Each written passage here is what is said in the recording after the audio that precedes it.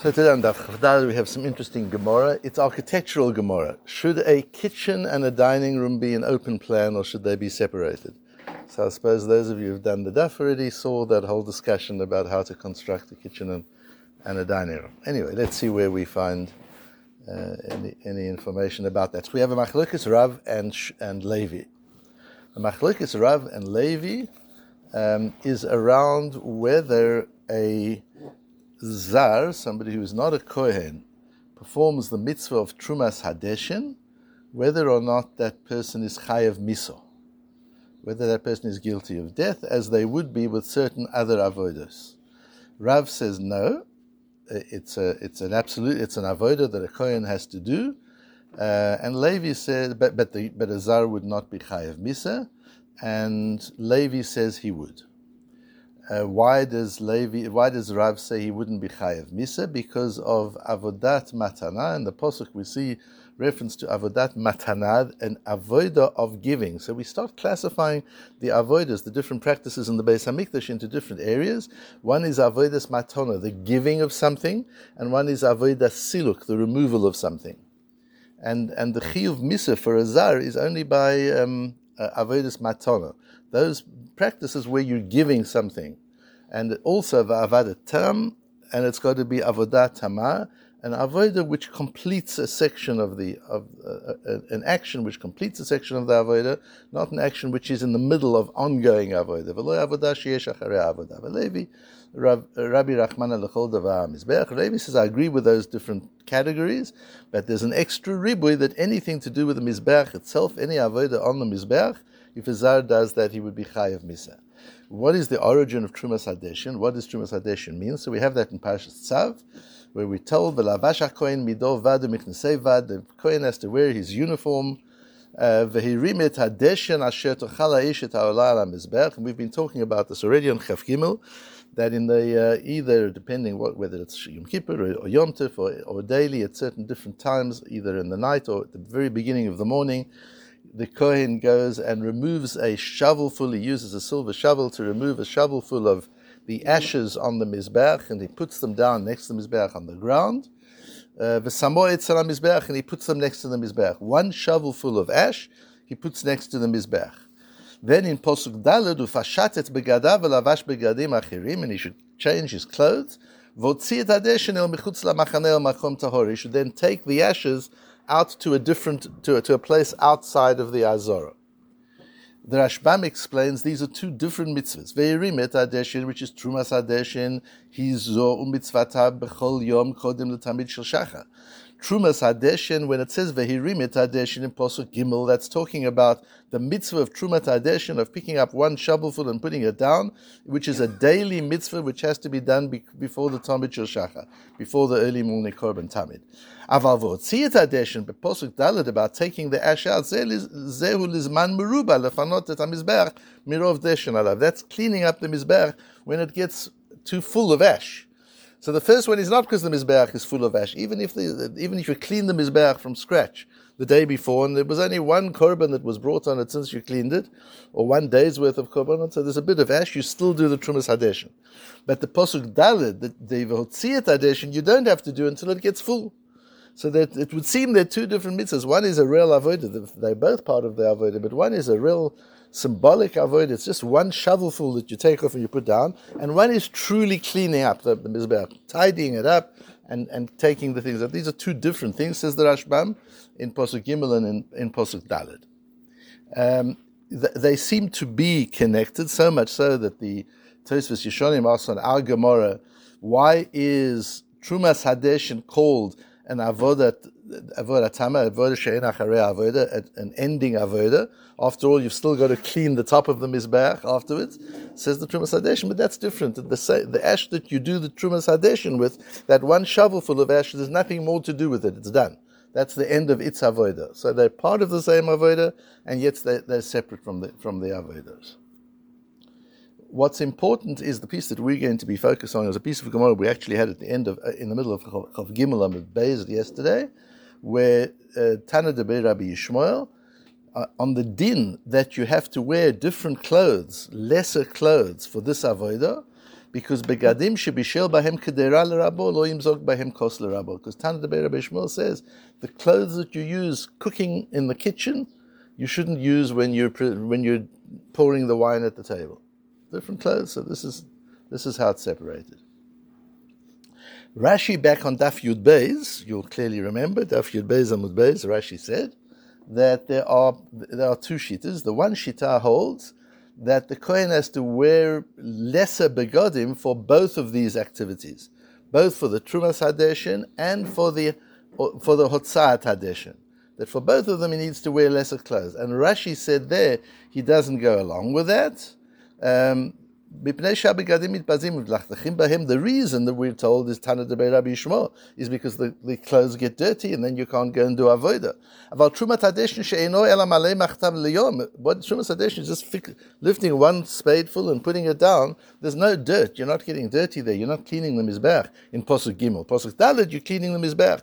So the whole sugya we had on yesterday's daf about changing clothes is talking about cleaning the top of the Mizbeach. It's not talking about the mitzvah, this one action of mitzvah of Trumas Hadeshin, which is a shovelful of coal. Says Rashi that you don't have to have separate clothes for, and that's how the pashtus of the Gemara is.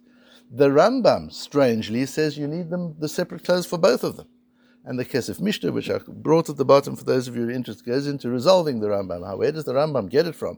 That not only for cleaning the Mizbeach, so there seem to be two things. One is really cleaning up, taking a broom and sweeping. And the other is you take a silver spade. It's an avodah. You take a silver spade. You take a shovelful. You put it down. Nisim then happened with the ashes that you put on the ground, as we heard that they got absorbed into the ground. That's a different kind of avodah. Says the Rambam. Even for that, you've got to wear your lesser clothes. So the Rambam follows that view that Rashi disagrees with. So I want to explain the machlokes Rambam and Rashi. And that's where we'll get to understand the design of dining rooms and kitchens. Now, interestingly, in the Rambam says, "Uvigdei kuhuna shetorem bahen hadeshin" is very clear. The bigdei kuhuna you use for trumas hadeshin, for that mitzvah, yuyu pechutin min habegadim shemeshamesh behem b'shar avodot, should be lesser clothes than you use for your other avodas. שנאמר ופשט את בגדיו ולבש בגדים אחרים והרים את הדשן. And it says, because you've got to take the clothes off, as the Gemara learned yesterday, and you should wear different clothes. Interesting, the Rambam doesn't say the reason you've got to change your clothes is because of Tana Debei Rabbi Shmuel, that you shouldn't serve in the same clothes that you cooked with. He doesn't say that's the reason. The reason is Gzeras HaKosov, the Psukim, different from Rashi. It doesn't mean you wear bigdei chol. It just means you wear a lower grade of clothing. Now he brings Tana Debei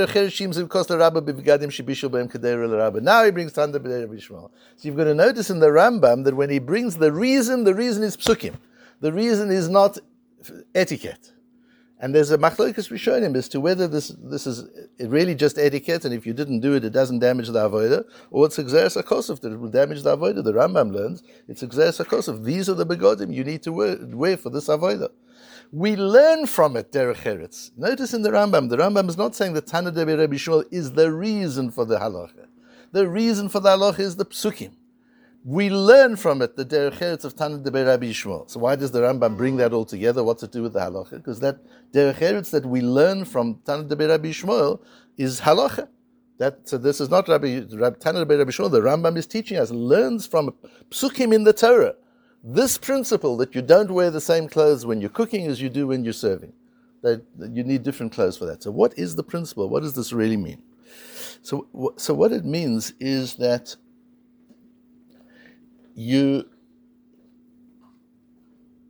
because the way you dress has to be aligned with the occasion. This is something that nowadays we've become completely oblivious to. That you dress according to the occasion. And even if the occasion changes like very quickly, you're in davening and then you're going to go to work, you can change in between. It's okay. You dress according to occasion.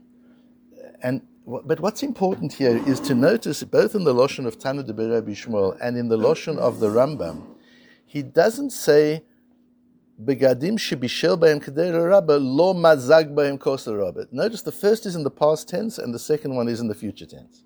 That's really important. The second thing that's important is, he talks about begadim shebishel behem kedei l'rabbo. What part of the avodah do you think is like bishul, is like cooking the meal?